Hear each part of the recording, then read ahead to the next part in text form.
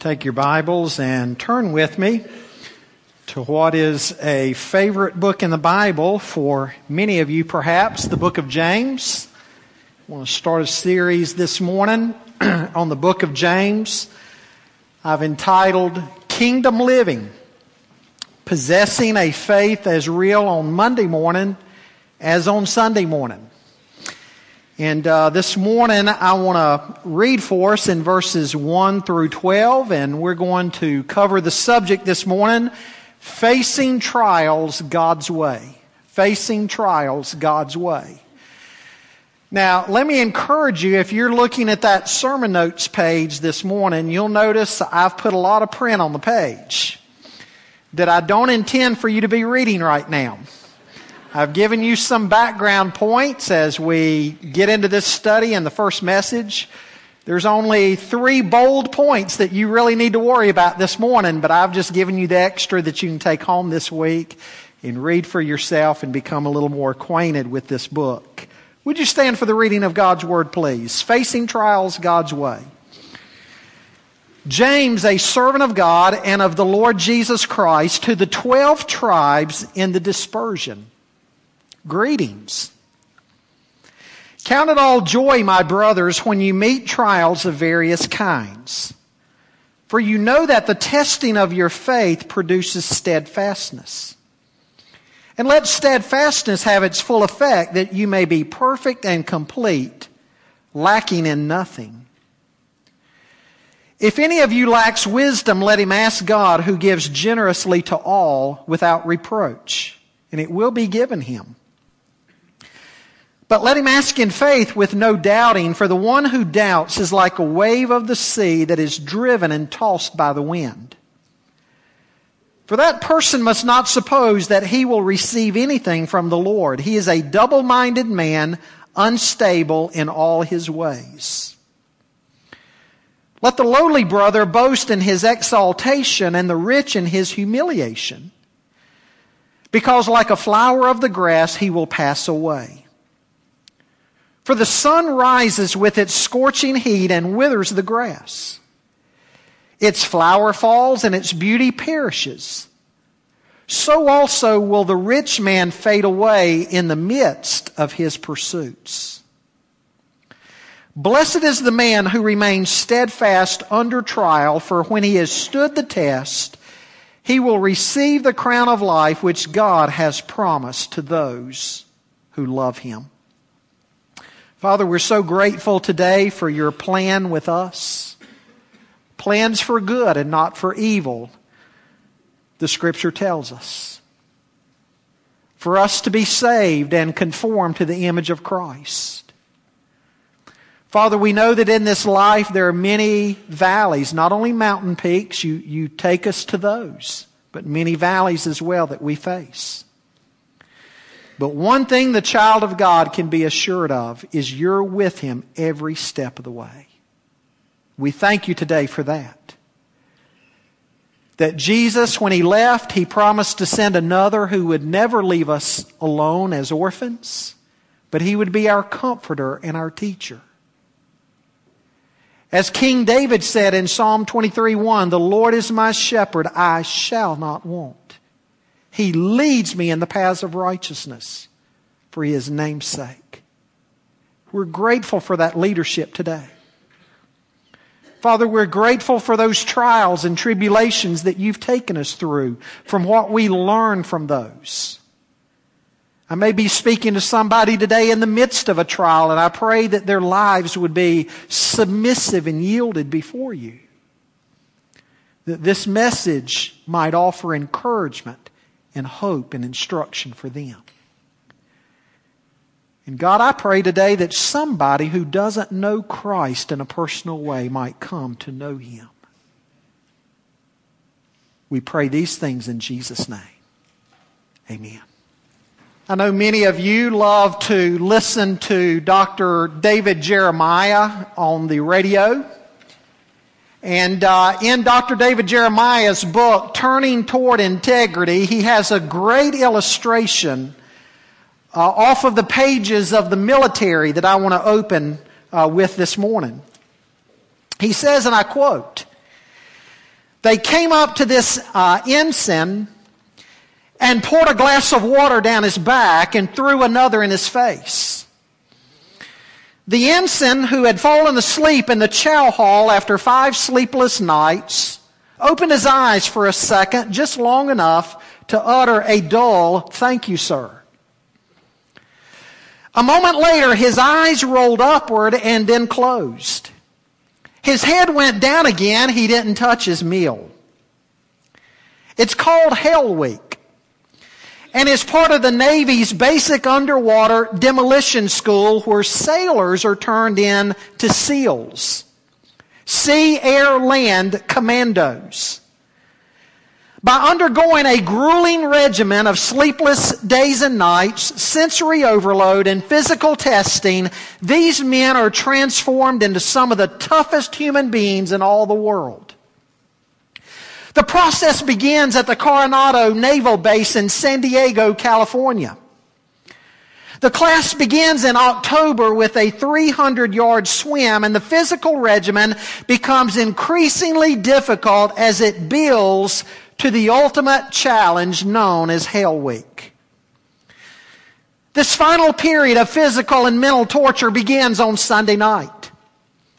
Lights flash on as the recruits are awakened by an instructor.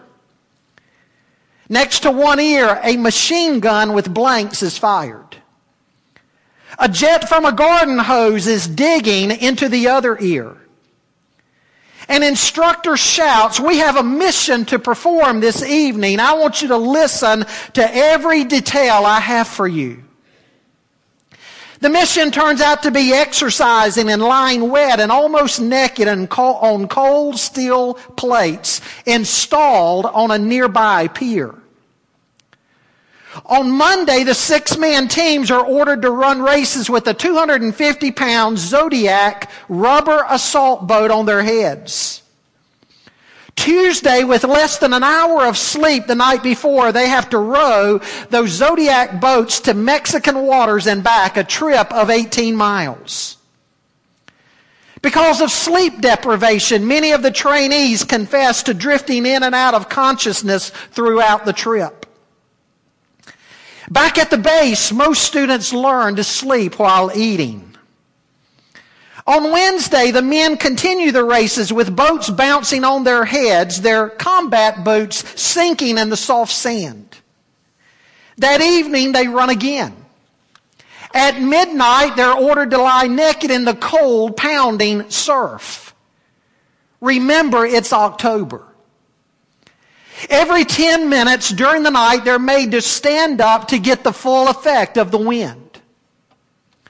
After the surf torture, the chance to disenroll awaits each student. All he has to do is to ring a certain bell 3 times and simply say, "I quit." By Thursday, everyone is hallucinating. By Friday afternoon, the week is over and the new SEALs are lined up to be checked by a doctor. By pushing these men to the very brink of insanity during times of peace, the Navy is giving them the best chance for survival should war break out and they find themselves in a desperate situation. Now, folks, as we begin looking at this first chapter in the book of James, James is reminding his suffering brothers and sisters in Christ that they should not be surprised at all by tough times of testing. Because through that testing, God can actually make them stronger and better prepared for the spiritual warfare that we all face in life.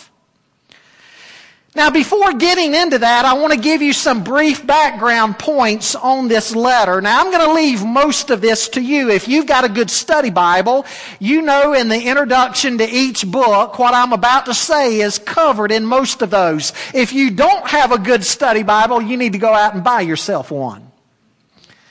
Now, there are 4, some say 3, but 3 or 4 James in the New Testament that are possible candidates as being the author of this letter. Now, out of all of the candidates, scholars are pretty well agreed that it could have only been one, and that one would be the half-brother of the Lord Jesus Christ.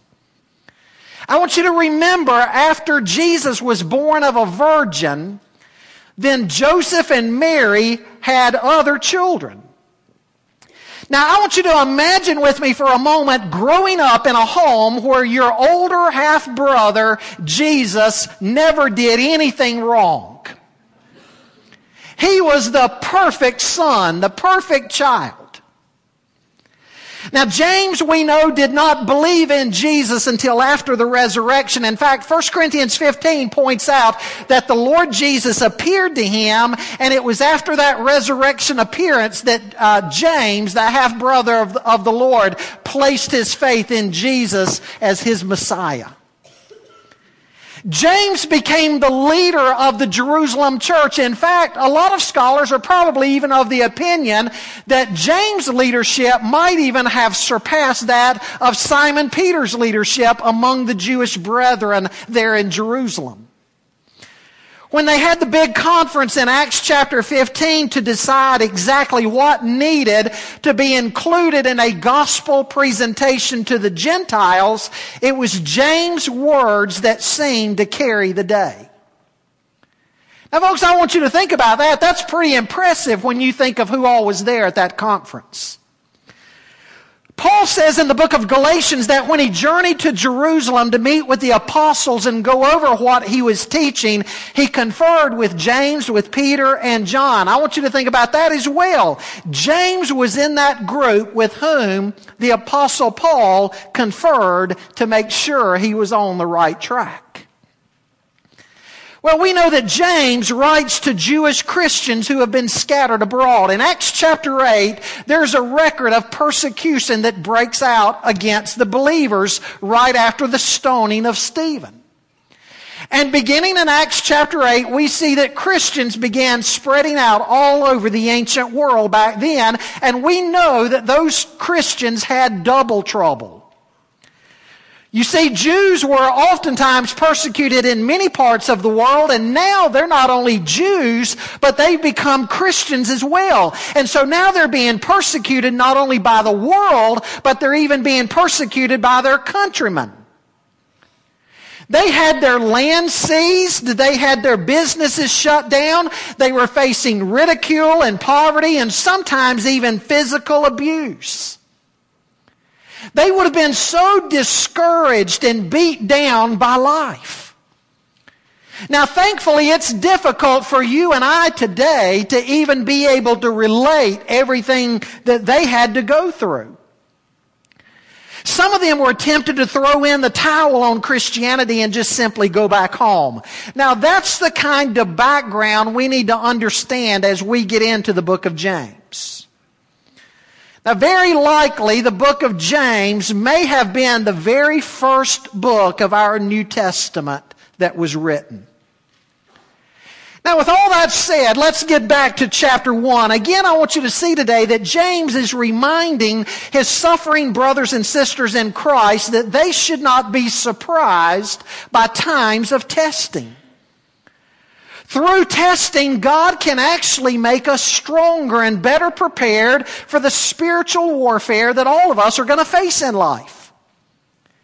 But folks, as we go through times of testing, as we go through trials and tribulations, we know that we need some resources beyond simply ourselves.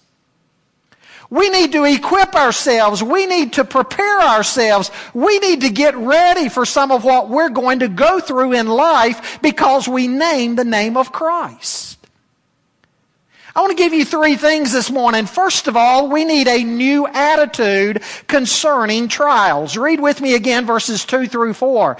James says, "Count it all joy, my brothers, when you meet trials of various kinds, for you know that the testing of your faith produces steadfastness, and let steadfastness have its full effect, that you may be perfect and complete, lacking in nothing."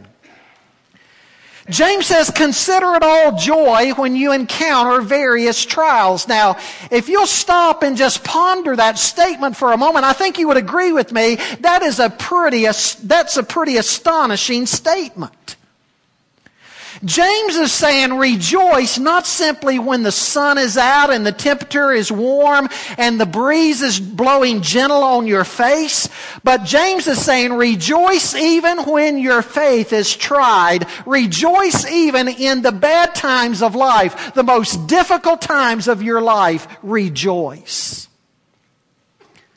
I want you to notice he says when you encounter. He doesn't say if you encounter trials, because it's a given that we're going to suffer from time to time. Jesus said, in this world you will have tribulation.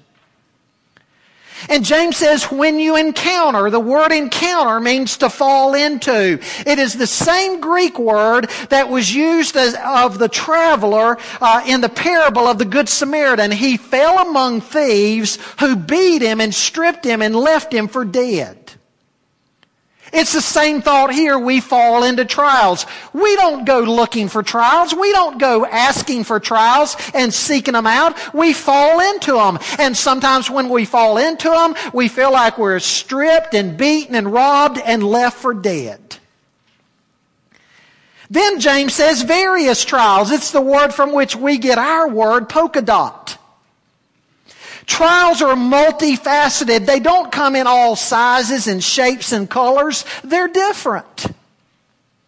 I want you to remember in the parable Jesus told of the two builders, the wise builder and the foolish builder, Jesus talked about rain that fell on the roof. He talked about winds that blew against the walls. And he talked about floodwaters that rose up on the foundation. And so what James is talking about here is all kinds of different trials, various trials that come to us.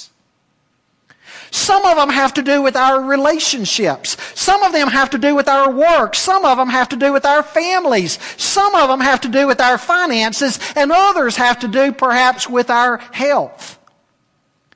Some of you are going through a trial this morning. You're in a deep, dark valley right now. And if you're not, you're probably heading into one. It's been said that all of God's children have problems.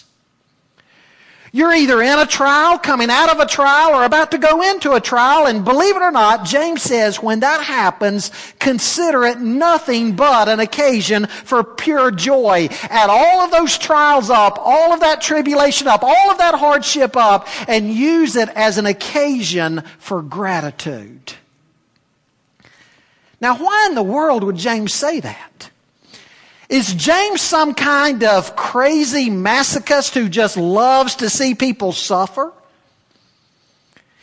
No, he says we can be joyful when we realize what God is doing through all of that.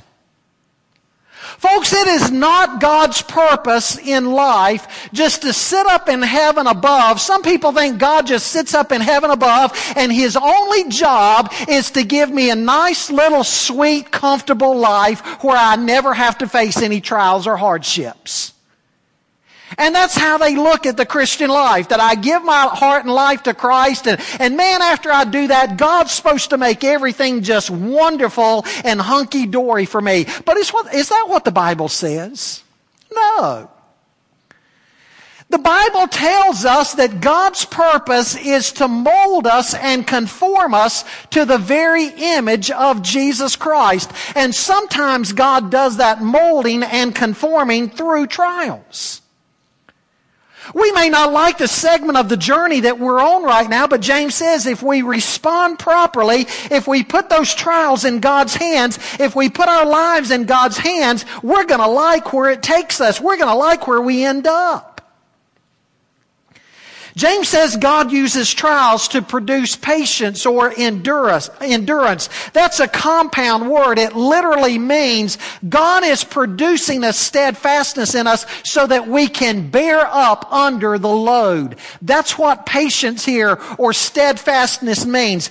God is shaping you and conforming you. He's taking you through all those valleys, all those dark periods of your life, all those bumps and turns in the road. He's conforming conforming you to the image of Christ, and He's strengthening you from the inside out so you'll be able to bear up in life whatever comes your way. He's making Navy SEALs out of us, if you will. I like what Phillips' translation says here. It says, when all kinds of trials and temptations crowd into your lives, my brothers, don't resent them as intruders, but welcome them as friends. Phillips goes on to say, you will find you become men of mature character, men of integrity with no weak spots. That's picturesque language.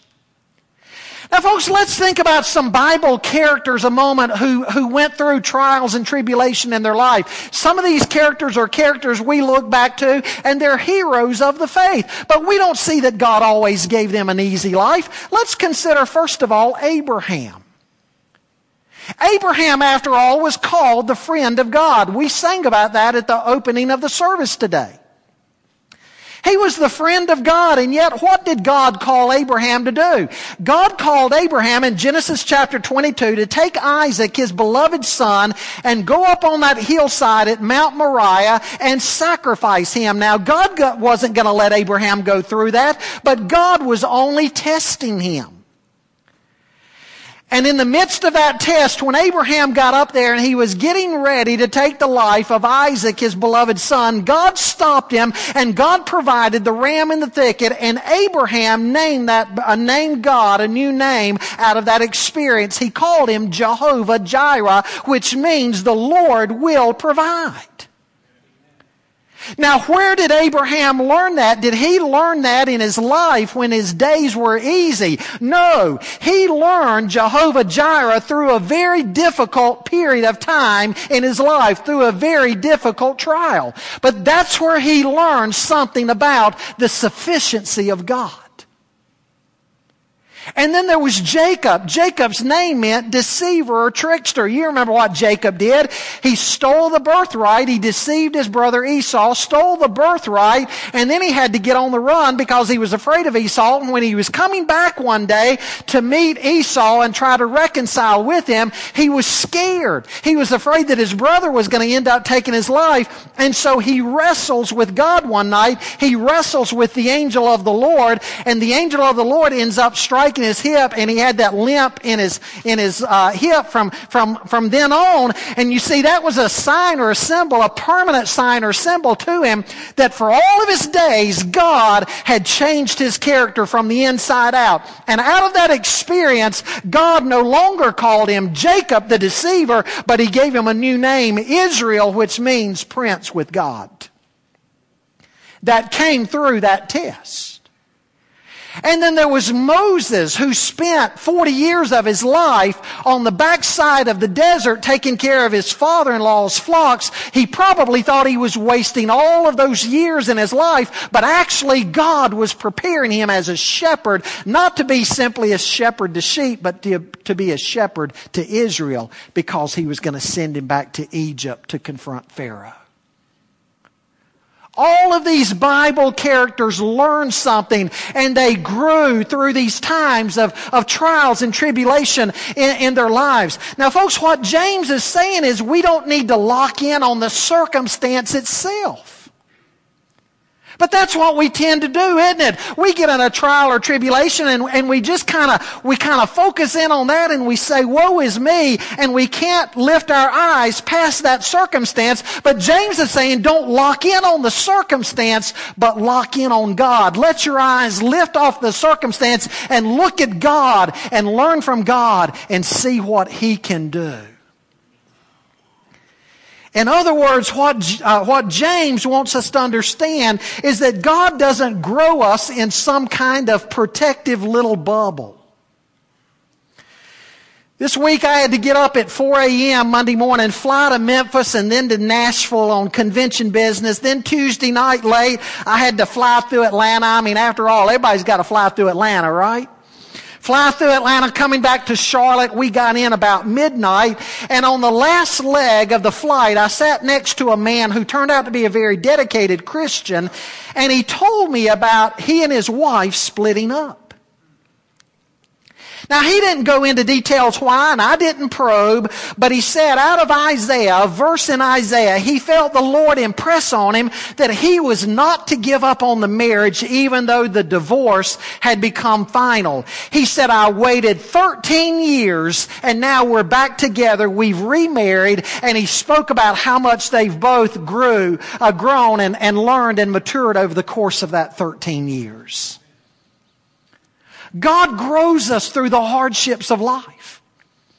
And He grows us through the hardships of life so we will be equipped to help other people. Remember what Jesus said to Simon Peter? Simon, Simon, Satan has asked for permission to sift you as wheat, and he's been granted that permission. But I've prayed for you, and when you're restored, strengthen the brethren. So what God allows in our life, after we've come through that time of learning, God wants us to turn around and help other people with what we've learned. And so we need to equip ourselves with a new attitude, James says, so that we'll be perfect and mature, complete, lacking in nothing. He's not talking here about a sinless perfection. The words refer to a stability and a maturity that you didn't possess before. But not only do you need a new attitude, James mentions a second resource that we need when tested. He says we need a humble posture in the midst of trials.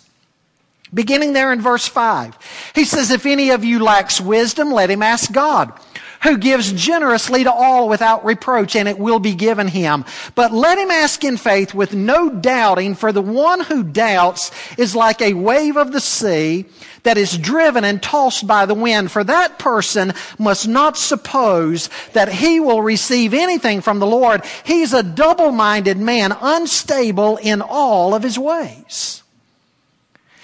James is a realist. He's just said that God wants to equip us through trials so we'll end up strong and stable and lacking in nothing. But in the midst of the trial, we're still in the pressure cooker, aren't we? And oftentimes we're short-sighted.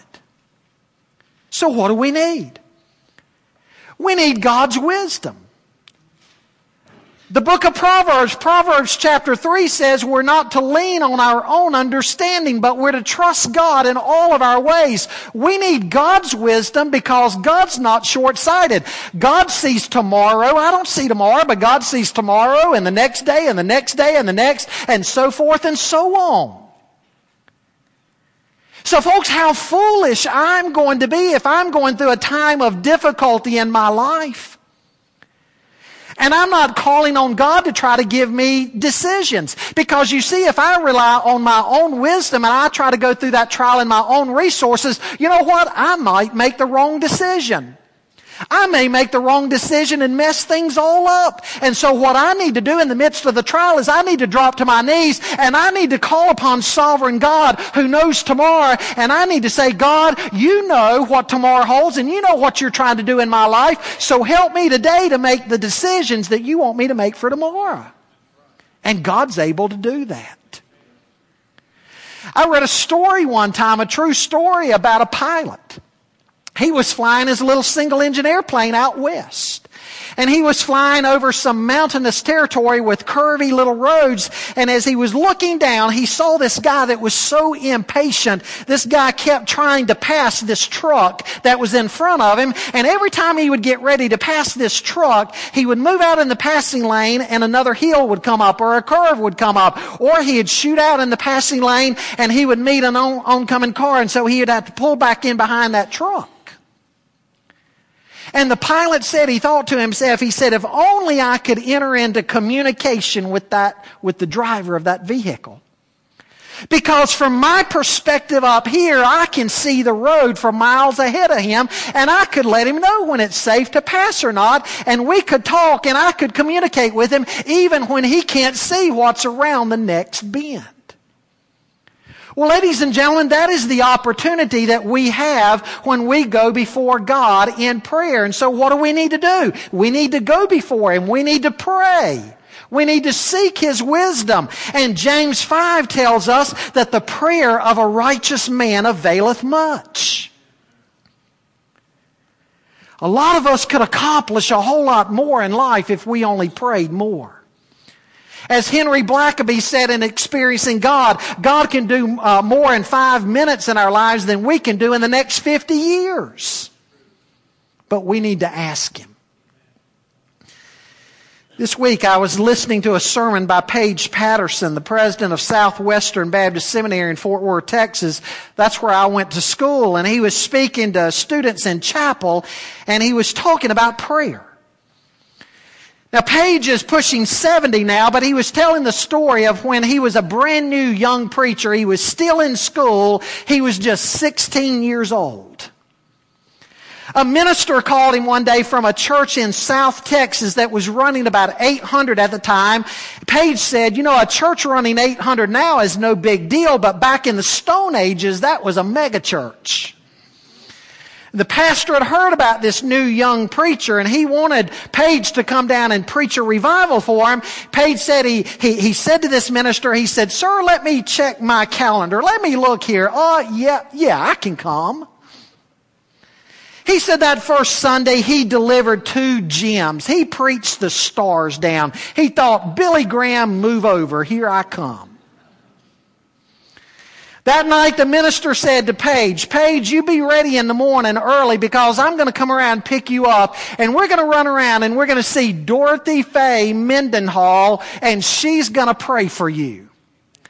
And Paige said, "What in the world is that all about?" He said, "I was there to preach a revival. I didn't want to just visit shut-ins. And besides, when we go around and visit shut-ins, usually we pray for them. They don't pray for us."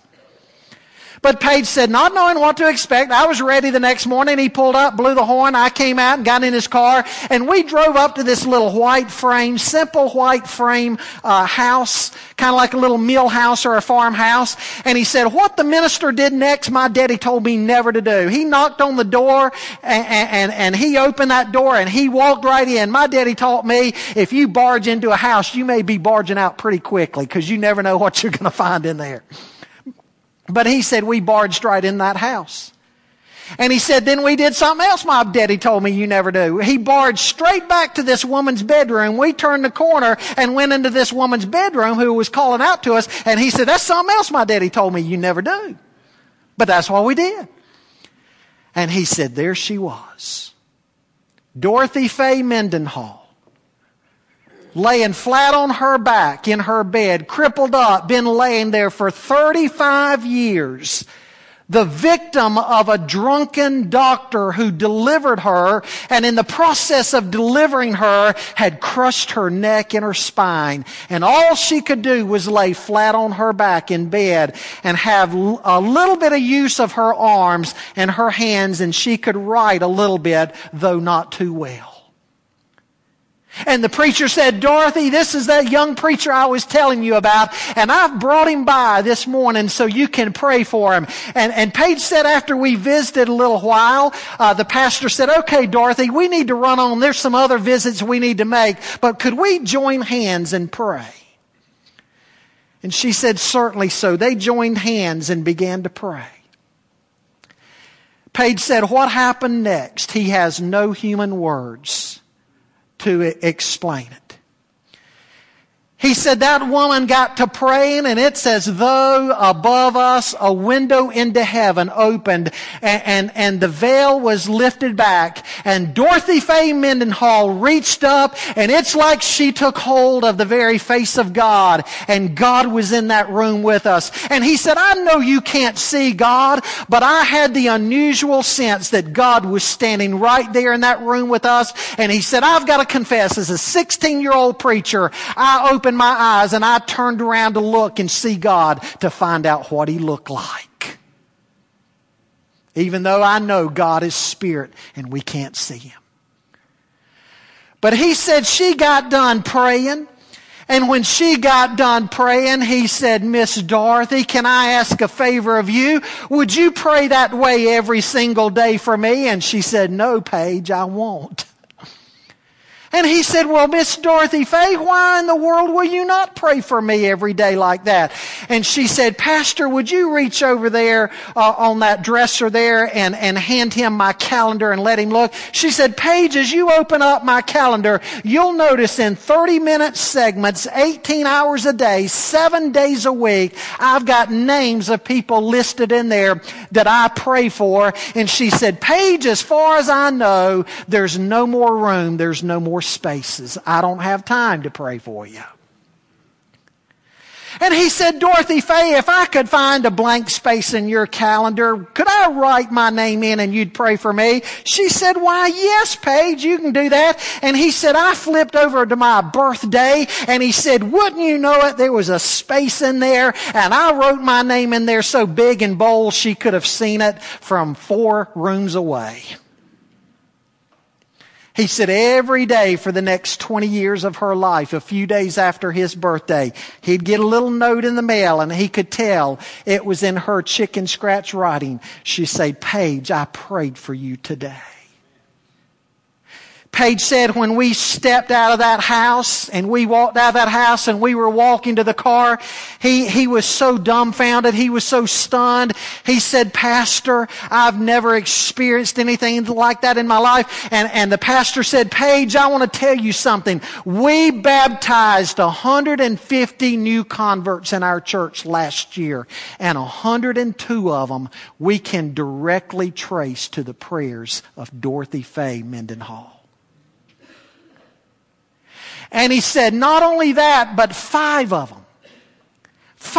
them gave testimony to our church that they didn't even know the woman. They were just driving by her house, and all of a sudden God just deeply impressed on them that they needed to turn in and they needed to go in and visit whoever was inside of that home. And so they turned their car in her driveway and they knocked on her door and heard her yell to come in. They got inside and she called them to come down down the hall into the bedroom. And they said, we turned into that bedroom and they said, ma'am, we don't know you and you don't know us, and I don't even know why I'm here today, but God so strongly impressed on my heart that I needed to come in here and see you.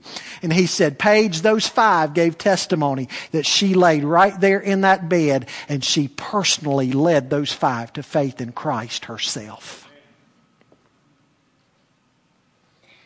Prayer's powerful. Folks, if you think God can do something like that through prayer, don't you think that God can also use prayer in your life to give you the wisdom you need as you're going through trials? Here's a promise in verse 5 as we pray. He says, God gives generously. But while there's a promise, I want you to notice also there's a requirement. We've got to trust. We've got to ask in faith without doubting. If we doubt, he says, we're like the surf of the sea that is tossed. The surf here that is tossed is the same word used of the disciples. Remember when the disciples got out on the Sea of Galilee and that storm came up and they woke up Jesus because they were afraid they were about to perish. Same word here. James says that person is a double-minded man. He's unstable in all of his ways, and God's not going to give him anything. Now, folks, that's certainly a strong warning. What in the world is James talking about? Is he saying there can never be any questions of any kind in my mind as I pray? No, that's not what James is talking about. You see, James is addressing a very specific occurrence here. He's talking about the person who's really not sure that he truly wants God's plan. He's in a trial. And he's got a plan. He thinks he's got it figured out, but he suspects God's got a plan too. He'd like to know God's plan. I mean, after all, if God's got a plan would be nice to know, wouldn't it? But once he finds out how God wants this trial to end, if he doesn't much like God's plan, he'd kind of like to have his own plan to fall back on. And so he's saying, God, show me. I want to know for the sake of conversation what you want. And I want to see if your plan is to my liking. And if your plan is to my liking, I think I'll do it. Otherwise, I think I'll just stick with my plan. James says there's no way God's going to honor that kind of praying. God knows what's in your heart, and if that's what's in your heart, you might as well not even waste time dropping to your knees. And so in the midst of trials, we need to pray and we need to ask for God's wisdom. But as we do, there needs to be a firm resolve in our hearts that if God leads us, whichever direction God leads us in, we're going to follow. Sir, what about if you're praying about a new job and you need wisdom? What if God calls you to step down from a very secure position and God wants you to step out in faith in a new direction? Are you willing to do that? Are you willing to leave your comfort zone if God calls you to leave your comfort zone? And are you willing to pray in that direction? A young person. Let's say you're dating somebody that you've become very smitten with, and every day you see that you're growing more and more in love with that person. Are you willing to take that before God and say, God, if this is the person you have for me, I sure would like it. But God, if he's not the one, if she's not the one, would you go ahead and get them out of my life right now? Are you willing to pray with that kind of resolve? Any issue in your life, are you willing to pray and ask God, seek God's wisdom, God's insight on this situation, and then pray with the firm resolve that whatever he leads you to do, you're going to go that direction. You see, we've got to have that kind of resolve. God, you direct my steps. And whatever direction you take my steps, God, that's the way I'm going to go. A third thing we need. Now, I'm going to be real quick here. Don't look at your watch. We need a fresh perspective on life because of trials. Look at what he says in verse 9 and following. Let the lowly brother boast in his exaltation, and the rich in his humiliation, because like a flower of the grass he will pass away. For the sun rises with its scorching heat and withers the grass, its flower falls and its beauty perishes. So also will the rich man fade away in the midst of his pursuits. Blessed is the man who remains steadfast under trial, for when he has stood the test, he will receive the crown of life which God has promised to those who love him. James points out here that rich and poor alike are going to face trials. There's no exceptions. There's no exemptions. And the poor can end up standing and the rich can end up falling. And so don't you go boasting. Trials have a way of helping us get a whole new perspective on life and to realize what's really important and where our values really should be. We need to hang on to things of the world very loosely. A poor man can go through trials and his hope and strength can end up being renewed. He can come out of that with a whole new hope. That trial can humble him. He learns so much and he may not have one more penny to his name, but he emerges rich in faith. He's got a whole new position in life. A rich man, on the other hand, also goes through trials. His money's not going to spare him from trials. Through that trial, he might learn how fleeting the things of the world really are. There he has been trusting in money, but through that trial, he might get saved. Look at the analogy James gives. Here were these beautiful Judean countryside flowers, and they would shoot up overnight and dot the landscape, and they were so beautiful to go out in the morning and look at. But that desert sun can bake down on them during the day, and they can be as dry and dead as a doornail by nightfall. Here's a rich man. He can have all the security in the world, or so he thinks. And by the end of the day, he can be gone. He can even be dead. His money can't buy him one more day. And he realizes that and learns that too late. But here's another rich man. On the other hand, he learns. He gets saved. Look at what James says about that here. He can glory in that humiliation that God took him through, because through that period of humiliation, God opened his eyes and he got saved. James is saying, regardless of your station in life, God can show you how rich you are even if you're poor, or He can show you how poor you are even if you're rich. God can use trials to shake you up to what's really important in life. And then verse 12 points out the reward on the other side. You take a rich man or a poor man, you let him go through a trial, you let him get saved, you let him grow in the Lord, and he's more conformed to the image of Christ. He perseveres and he learns to lean on God. And when he dies, it's not over. He goes to glory. He stands before God.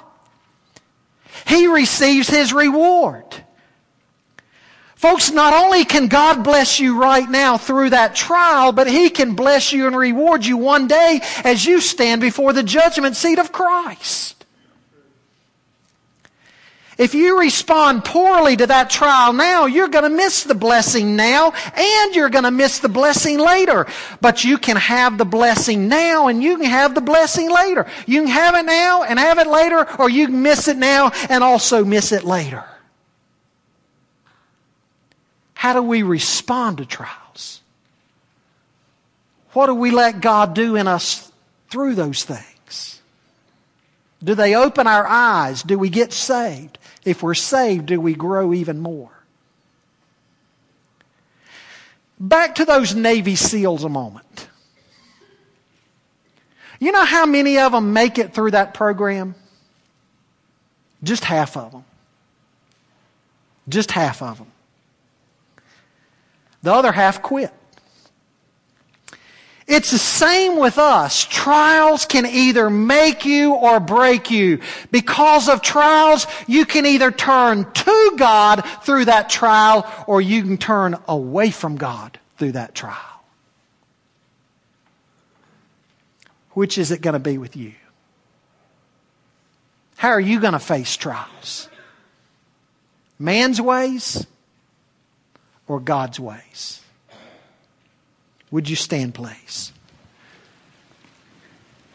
Our hymn of invitation is going to be on the screens behind me as our musicians come to lead us. It may be that I'm addressing somebody here today that's going through the valley. You're a believer, you know you're saved, but you want to come to this altar and just say, God, help me. My resources are so weak and so inadequate. I can't handle this on my own. I need you to teach me and show me and give me your wisdom. There may even be somebody you want to bring to this altar and pray for them this morning if you know they're going through a valley.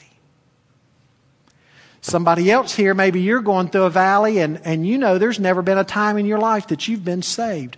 You're trying to handle that situation on your own. And you're coming to find out a little bit more each day you can't do it. And you see that you need a relationship with Christ.